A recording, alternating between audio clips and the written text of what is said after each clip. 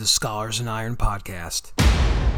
There are several other reasons that make lifting an incredibly effective preventive activity. I could list a few, like for example the squat rack or the platform are symbolic borders, symbolic boundaries between the individual's intimate or personal space and the rest of the world. And usually suicidal individuals have been subjected to a lot of invasion of their boundaries. Lifting can help them in a very simple way to take the first steps to restore their boundaries and engage in goal-oriented tasks.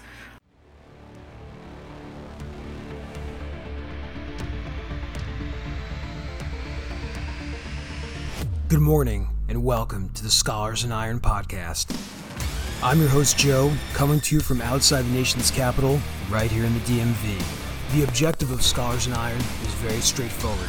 It's to associate strength training with intellectual endeavors. On the show, we'll examine the connection between capitalism and CrossFit, philosophy and powerlifting, all to raise some hell and even a few questions. By the end of each episode, we'll get one rep closer to living the phrase, civilize the mind, but make savage the body. Now come on, let's lift.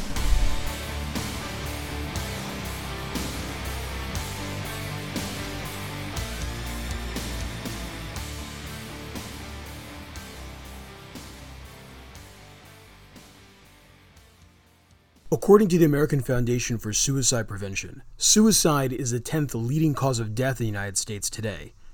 In 2018, suicide attempts were estimated to number around 1.5 million cases alone. Dr. Marilia Coutinho is a member of the Ronin Institute. She's a Brazilian academic trained in both the natural and social sciences, and she's also an elite powerlifter. Scholars in Iron had Dr. Coutinho on the show in January, and we're pleased to have her back on again because she'll be releasing a book on suicide and its relationship to lifting, entitled Lifting and Suicide: How Lifting and Strength Sports Help the Hopeless, published by the Ronin Institute.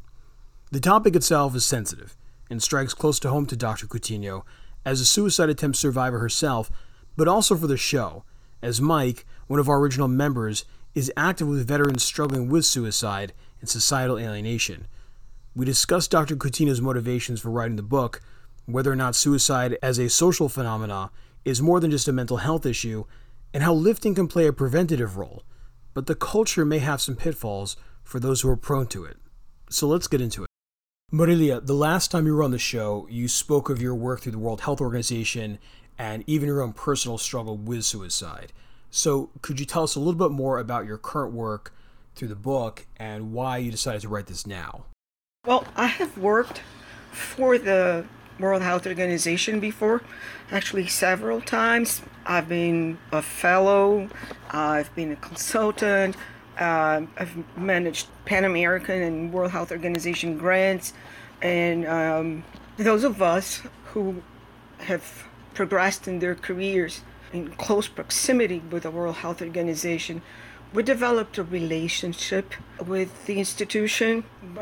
We're all aware that as any large intergovernment organization has its flaws, but it's still the chief leader and innovator in health and public health in the world, and I have my loyalties. So the World Health Organization covers all the realms of public health, but it also has major programs that are approved from 5 to 10 years, and they're multi-country initiatives. Takes years to even set the program up, and the World Health Organization has approved a mental health plan in 2013, and 2020 is its last year.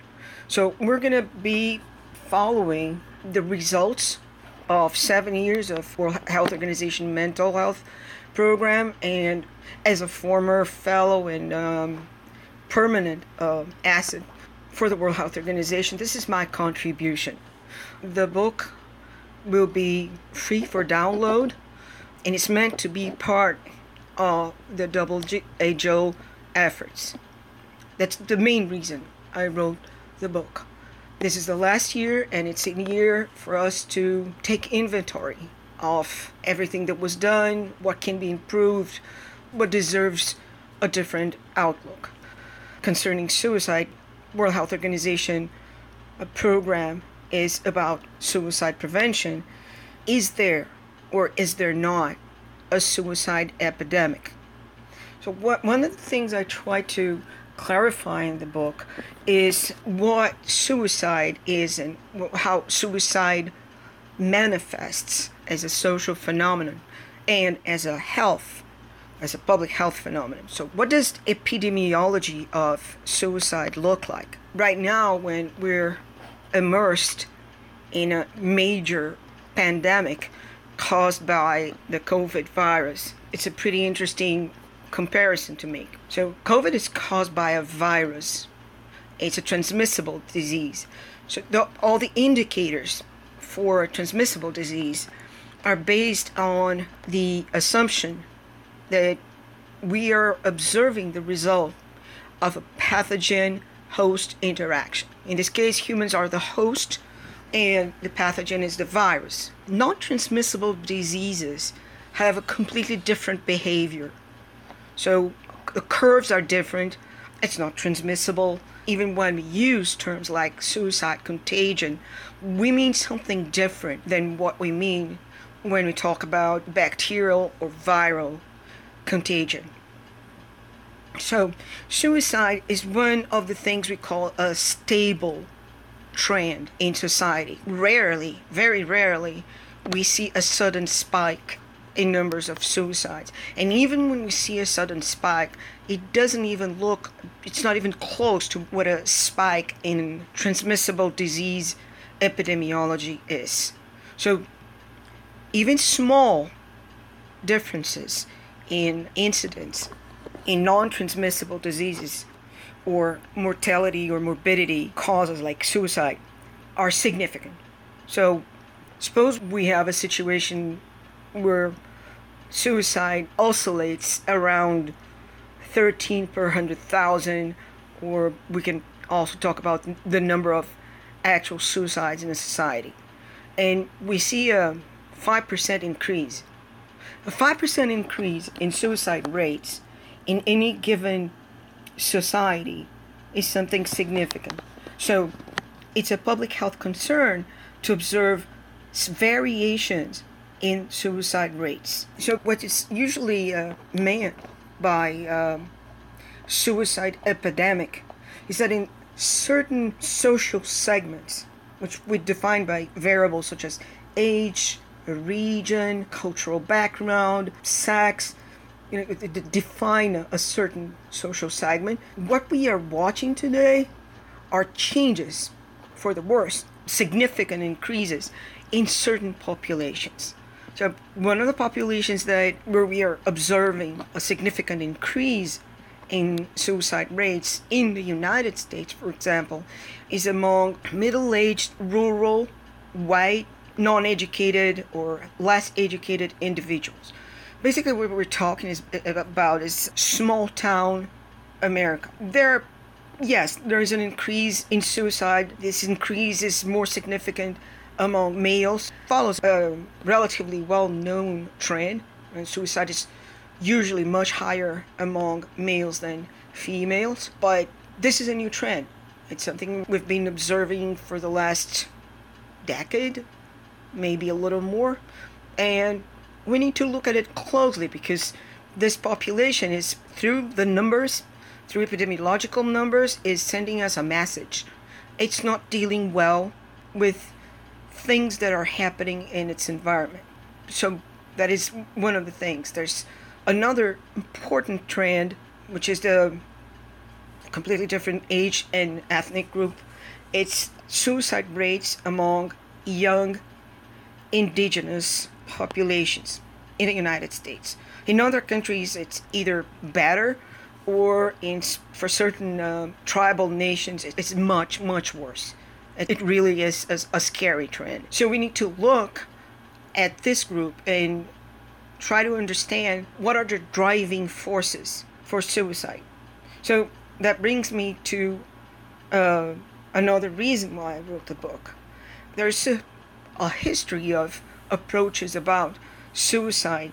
It started fairly well in the 19th century with Durkheim's book on suicide, identifying, it's a first empirical study of suicide, identifying social factors that were more associated with suicide. So Durkheim tried to classify suicides according to types. And one of my goals with this book was to give more visibility to the approaches that try to understand suicide as a social phenomenon, away from the major approach of suicide is a mental health issue and a symptom of mental illness. That's a predominant perspective because it's the perspective taken from mainstream psychiatry, medicine having almost monopoly over everything concerning health. This view that suicide is always or mostly a consequence of mental illness has been challenged for a long time. And the scholars and the practitioners that have published well-supported empirical studies on the social factors, social driving forces of suicide are not sufficiently known. And one of my objectives with this book is to highlight those perspectives. And it's actually the only way to make sense of spikes in suicide in certain society. Like, for example, in the former socialist countries after the fall of the Berlin Wall, there was significant, catastrophic increase in suicide among several of these countries because they were thrown into a chaotic economic situation for which the populations didn't have the resources. And then two important factors identified since the 19th century by Durkheim express themselves. One of them is social isolation. Now, humans are social animals and they make sense of the world. Although you may think that you have your own view about everything, about health, about marriage, about food, it's actually your interaction with your social group or the ideas that you're exposed to that result in this. So when you have situations of social disruption, either by something like the socialist country went through, like a major economic disruptions, or war, civil war, or natural catastrophes that completely disrupt social life, if you can have whole populations displaced and individuals finding themselves in complete isolation. So that favors the loss of meaningfulness for the individual. And meaningfulness is highly associated with hope. And hope is highly associated with suicide. The loss of hope is the one single mental state that is most highly associated with suicide. So that is why I wrote the book, and also that is part of my main argument. That we need to look at suicide, we need to recover a perspective about suicide that integrates social and cultural factors. Otherwise, we'll never understand suicide, and we're going to just go into tautological thinking. Suicide being a symptom of mental illness, therefore, if suicide happened, it was mental illness, and that is a circular reasoning that doesn't help at all. So we need to recover the social approach to suicide and look into incredibly well-supported research on cultural factors, especially those about indigenous communities, about the rise of suicide in the military, and there are particularly critical results. For example, what is known as the military suicide epidemic does not manifest the same way throughout all the armed forces. So why? We need to understand why, because if we don't understand what factors are influencing the behavior of whole populations to the point that their mortality and morbidity is altered, we cannot approach the problem in a preventive or postventive way. And what's the main argument of the book? So my argument for the book is the first, if we don't adopt an interdisciplinary, and multidisciplinary approach to suicide, we're going to have only a small part of this picture, and we're going to remain completely powerless to do anything about it.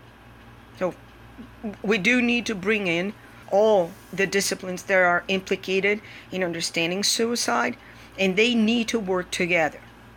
We need to get out of the straitjacket, the mainstream psychiatry straitjacket of seeing suicide merely as a result of mental illness. It is not.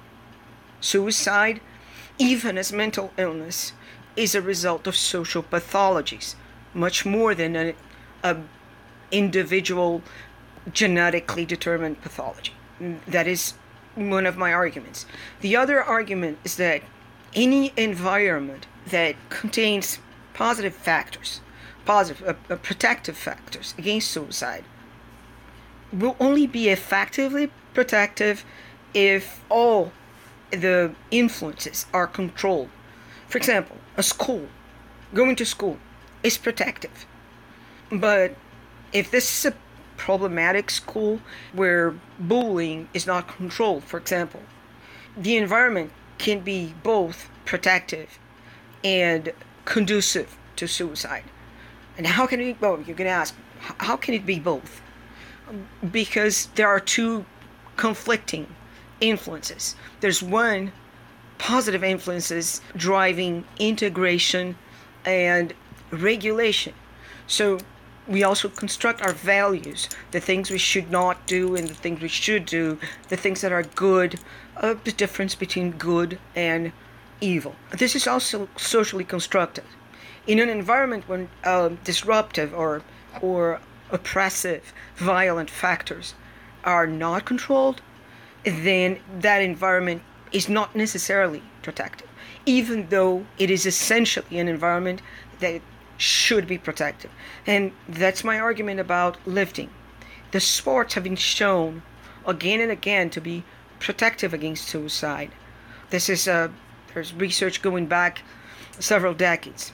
But in the strength sports, unfortunately, the few studies that have been conducted show that the net result is negative. It's conducive. It's more conducive than protective. So we need to understand why an environment where things are essentially protective against suicide are practiced, how does it end up being conducive to suicide? So my argument is that there are factors that influence the social groups engaged in the strength sports or the strength gyms that are not very good, but they are controllable. They could be mitigated. My main argument, which I think can be used to benefit any community leader or any individual that is involved in prevention, because lifting is thoroughly analyzed, but the conclusions can be extrapolated to other environments. Now, in your opinion, can suicide be prevented? Suicide can be prevented, but the result of positive or negative factors over suicide is a little bit like the weather.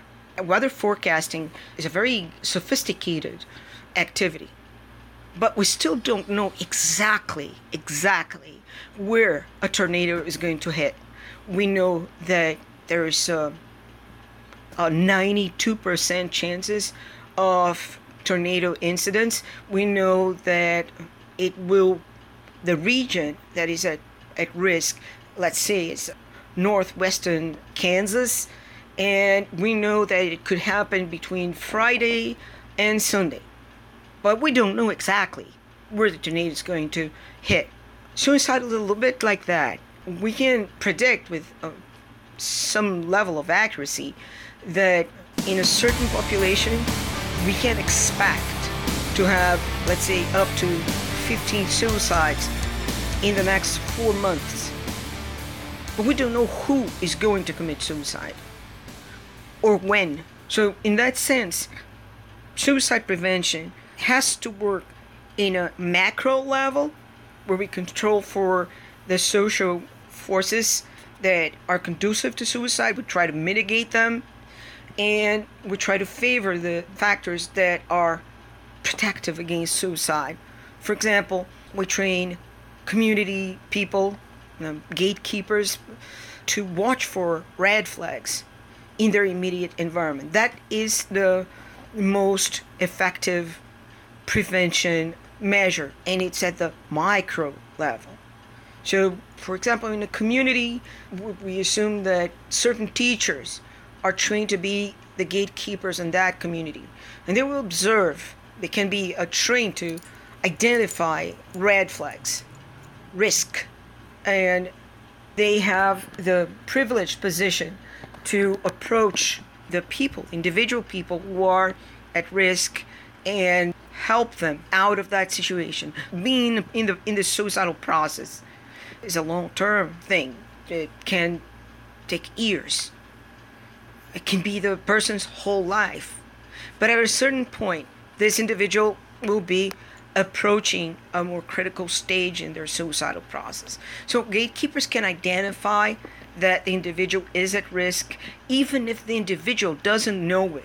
And the gatekeeper can help the individual without being invasive, without forcing anything over the individual, and without stigmatizing the individual. And in this sense, we could say that a suicide has been prevented. We'll never know. Now, if this individual never commits suicide, we'll never know if it was directly a result of the gatekeeper's intervention or not. But we know that gatekeepers in a community are important, and then they can have a very positive effect.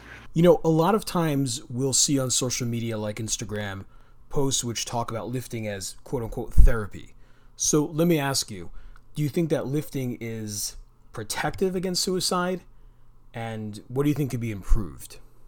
Lifting is possibly one of the most protective activities against suicide. First of all, considering a suicidal person who got very close to the final stages of a suicidal process, lifting is an activity that can promote a state of mind that helps the individual overcome the deep hopelessness and helplessness in which they find themselves, for several reasons.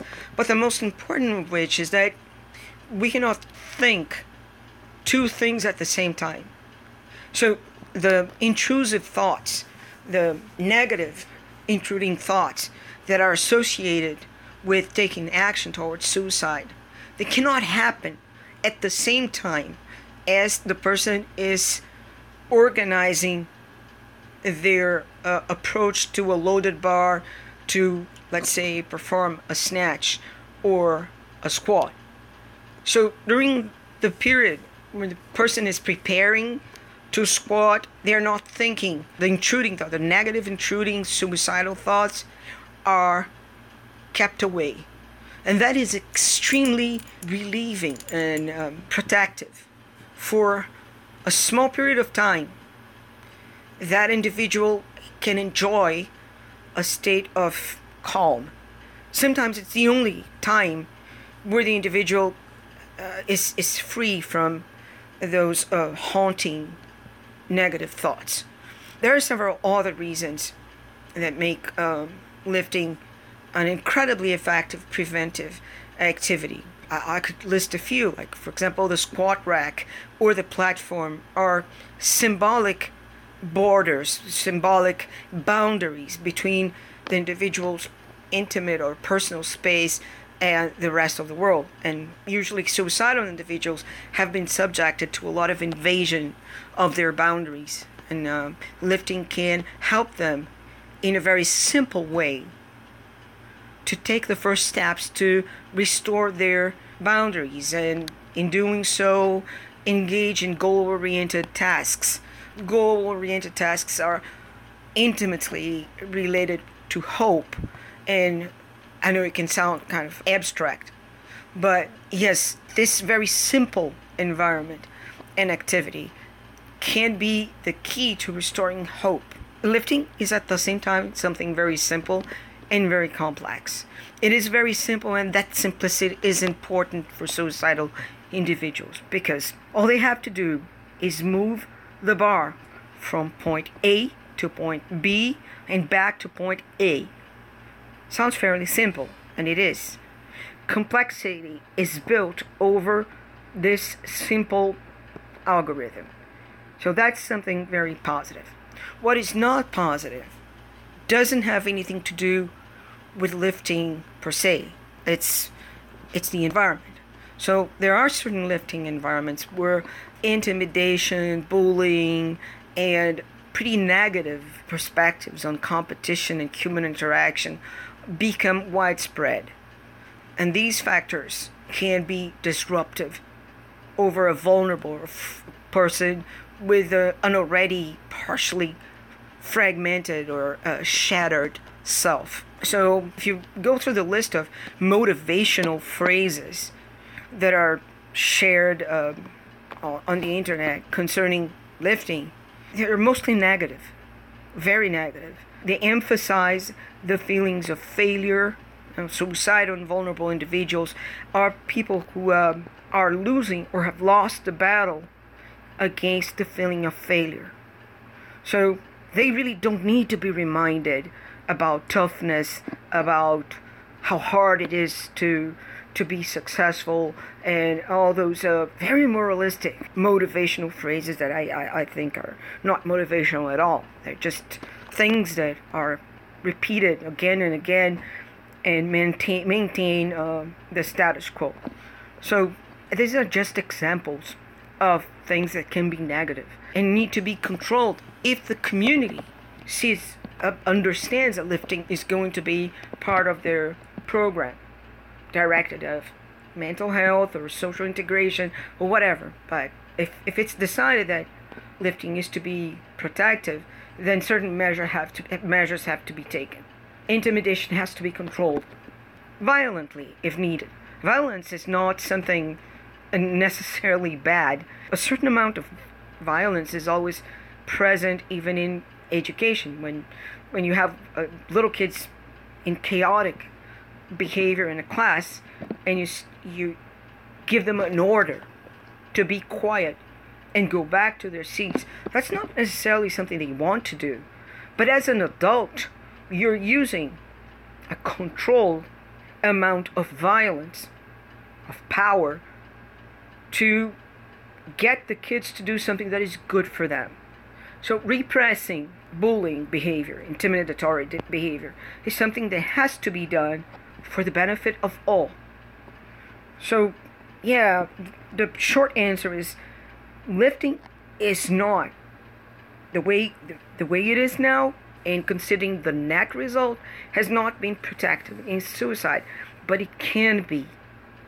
And I think that's what I really wanted to say with this book. I think, and other people think so too, that I'm in a particularly favorable position to write what I wrote because I have an interdisciplinary background that goes from evolutionary biology and chemistry up to science and technology policy. So I'm trained in several different fields.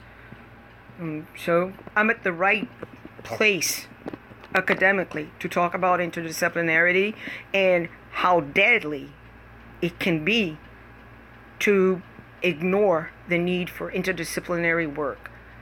I am also a lifter, so I know in a first-hand experience basis what lifting is, and I know the different kinds of environment where it can happen. Third, and that's not something that is in the book at all, there's just a phrase that tells the leader about it. I am also a suicide survivor. So I'm not gonna. It's not something that is elaborated in the book, but it is important that those with the direct experience, with the what we call lived experience, are heard. Actually, the knowledge that we bring to the table through our lived experience is essential. It's critical to build policies, and by disqualifying mental health patients and people with suicide lived experience, by disqualifying us, what mainstream psychiatry is doing is perpetuating their negative effect on mental health, which they inherited from the asylum days. So I hope that everyone who reads the book can take something out of it. That's all we have for today, guys. I just want to thank Dr. Marilia Coutinho for her time and wisdom. Music by Robert Slump. For Scholars in Iron, this is Joe, signing off.